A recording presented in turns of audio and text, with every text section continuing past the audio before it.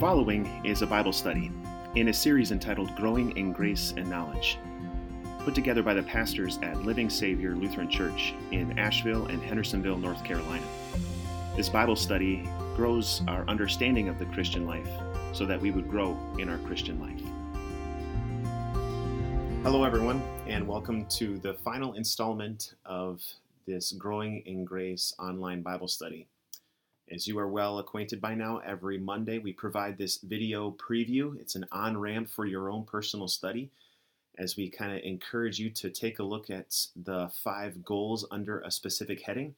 Each of them point to a different Bible passage, and then you're able to take your notes and then highlight some things and even write down your own questions so that in the later Zoom sessions, both on Wednesday morning and Thursday evening, you can share those and then we can talk about them together as fellow believers.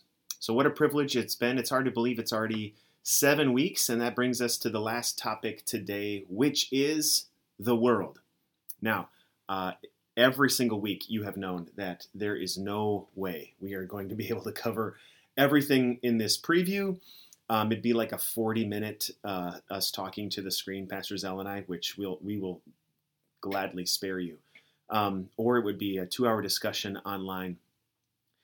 This week is no exception because as we're talking about the world and what God's Word has to say to it, it brings up and even pushes on some topics and some hot button issues that raise a lot of questions for believers, and that's okay, because the one thing that we always need to remember is that it's good to ask our questions as we trust in God's Word, but also then to listen very carefully to the answers that God gives. So with no further ado, we can start off the first goal that you're going to see as we talk about the world is to understand why the world is the way that it is. And where would we go? What better place to start than Genesis chapter 3, where we see the fall into sin. Now, it's easy to kind of ask certain questions about God. And this is very common, and I'm just going to kind of head this off at the pass. It's very common for people when we start to think about why the world is broke, why there is sin, why there is death, how that came to be, for us ultimately to maybe start our questioning and our reasoning by putting God in the dock. That is, we are going to interrogate him with a lot of questions. Much preferable and much more beneficial, however, would be for us to ask questions based on what the Bible tells us alone. Because then it leads us to actually a better and more truthful understanding of why the world is the way that it is. So sometimes people be like, well, why did God even let the devil come down? A better question is, why did Adam and Eve even listen when they had everything? You see, that kind of leads us back to what the text in Genesis 3 says, and even what precedes it, Genesis 1 and 2. God had given them everything that they could ever need and more, just this wonderful heavenly existence in the Garden of Eden. That leads us to kind of understand why the world is the way that it is. Believing the lie that there's some type of existence outside of what God has created, and believing the lie that God is holding out on us or maybe even lying to us, that perpetuates, unfortunately, and its ramifications do also.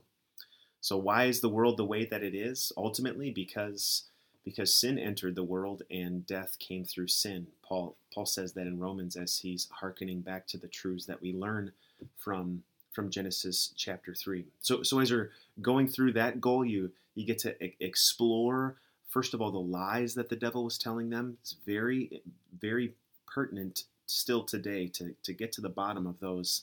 And then even also to see the ramifications of how that affected Adam and Eve, and it still perpetuates still today.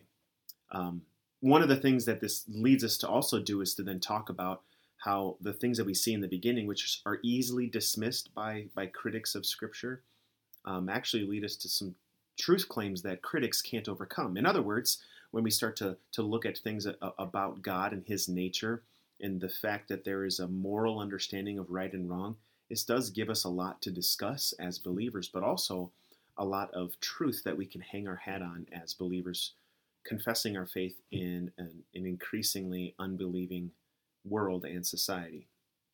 The second goal you see is to see what sin has to see that sin has ruined creation, and in so doing, God is aimed at rescuing creation then.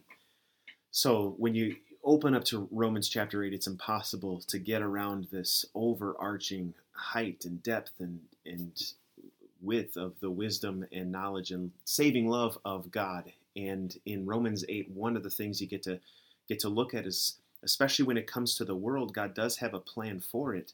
And this is a place that God has given us, and we are to be wise managers of it.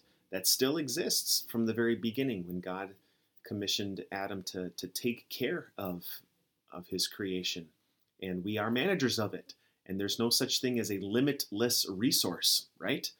But should we become so connected to this spinning rock that we think that this is the end-all be-all and treat it as though it is our eternal destiny, our eternal home? Of course not. And there's more that you get to dig into in that lesson on Romans chapter 8. So what a perfect time also to talk about God's control. That although we can look at calamity and natural disasters and we can easily think that everything is spinning out of control, actually God is quite in control. And he uses what seems to be the things that are outside of our understanding and control to actually accomplish his good purpose, although we don't understand it. Look no farther than when Jesus is in the boat with his disciples. I especially love the detail when he's sleeping in the boat. That shows just how in control he is. And then when he opens up his mouth and he quiets the wind and the waves, one of my favorite quotes is that the wind and the waves heard the voice of their maker, and they had only one option but to listen and be still. Just a beautiful way of describing what's really going on in all of creation, not just when Jesus was walking physically during his time on earth, but also still today. And then we get to some more specific items about how God governs and serves as in control by creating controlling agents in this world. Romans chapter 13. If you open up to Romans 13, the first thing you got to keep in mind is that Paul is writing this along with all of his epistles while he is experiencing, along with the rest of the Christian world, persecution. Persecution the likes of which none of us have seen.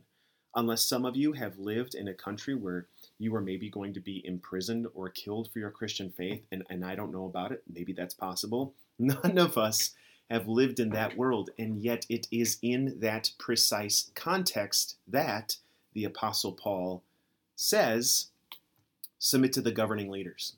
There's no authority on earth except that which has been established by God. He encourages us as believers to recognize that God does create the order that is supposed to be carried out by governing officials. Does that mean God is creating the flaws that they might enact? No. Does that mean we have any excuse possible to disobey them or to be very disrespectful to them and we don't like what they do? No. Rather, he has created government, the office of the government, for our good, for justice and order and for the preservation of peace, most of which we have experienced most of that during our very privileged existence. Peace relative to human history and relative to many other places around the world. We are very spoiled and blessed by God in that way and shouldn't overlook that. But as you read through Romans chapter 13, this might not come as a surprise to you that this last year has been quite a politically tense year, and it seems like every year is more and more that way, but an election year especially. And so as there can seem to be an increasing divergence and a polarity between sides, and maybe even multiple sides, it's really important to remember whose side we are really on, and also then the role of the government and how we are to view them as certainly a blessing, but never our Savior. Certainly something that God has created for order and stability, and there's a ton of responsibility, but make no mistake, they are also not in ultimate control, but under the ultimate control of our sovereign God and Savior. That's Romans 13. Really important to read. Maybe a couple times a year.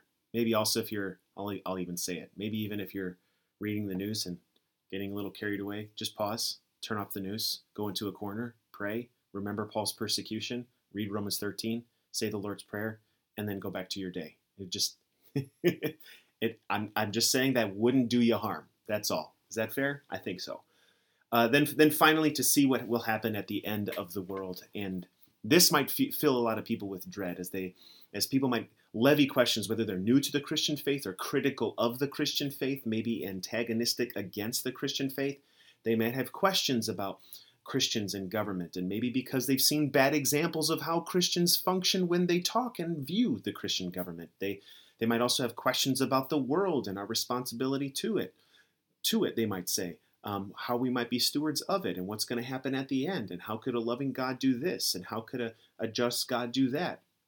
In the end, though, it's important that we keep this ultimate picture in the forefront, where we really belong, what God aims to do, and of all that we don't know, he does give us enough details to find joy and even rejoice in the fact that God will return and take us to be with him forever in heaven. We call it the last day.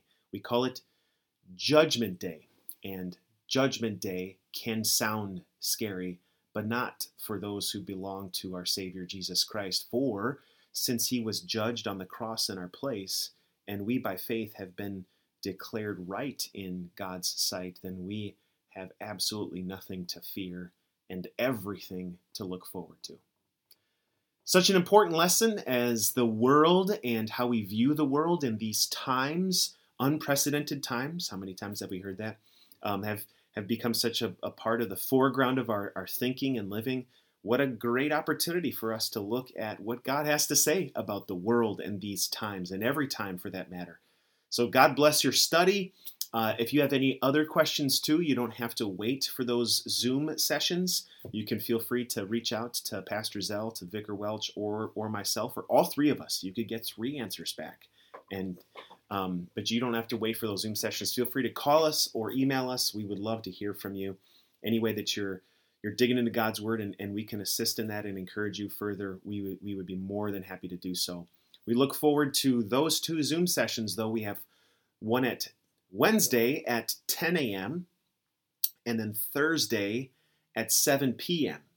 For those of you who receive the emails, you see the links in there. But if you're listening to this and you want to jump in, just feel free to reach out to us. There's no pretense. This isn't the means by which we are going to hook your information and bombard your inbox further. But we'd love to have you be part of the conversation. You get to hear not just us pastors, but you get to hear fellow Christians asking questions and with all sincerity wrestling in and growing in God's Word. After all, that's what this class is about, growing in God's grace and in the knowledge of his saving truth. Lord's blessings to you. Look forward to talking with you more this week. Take care.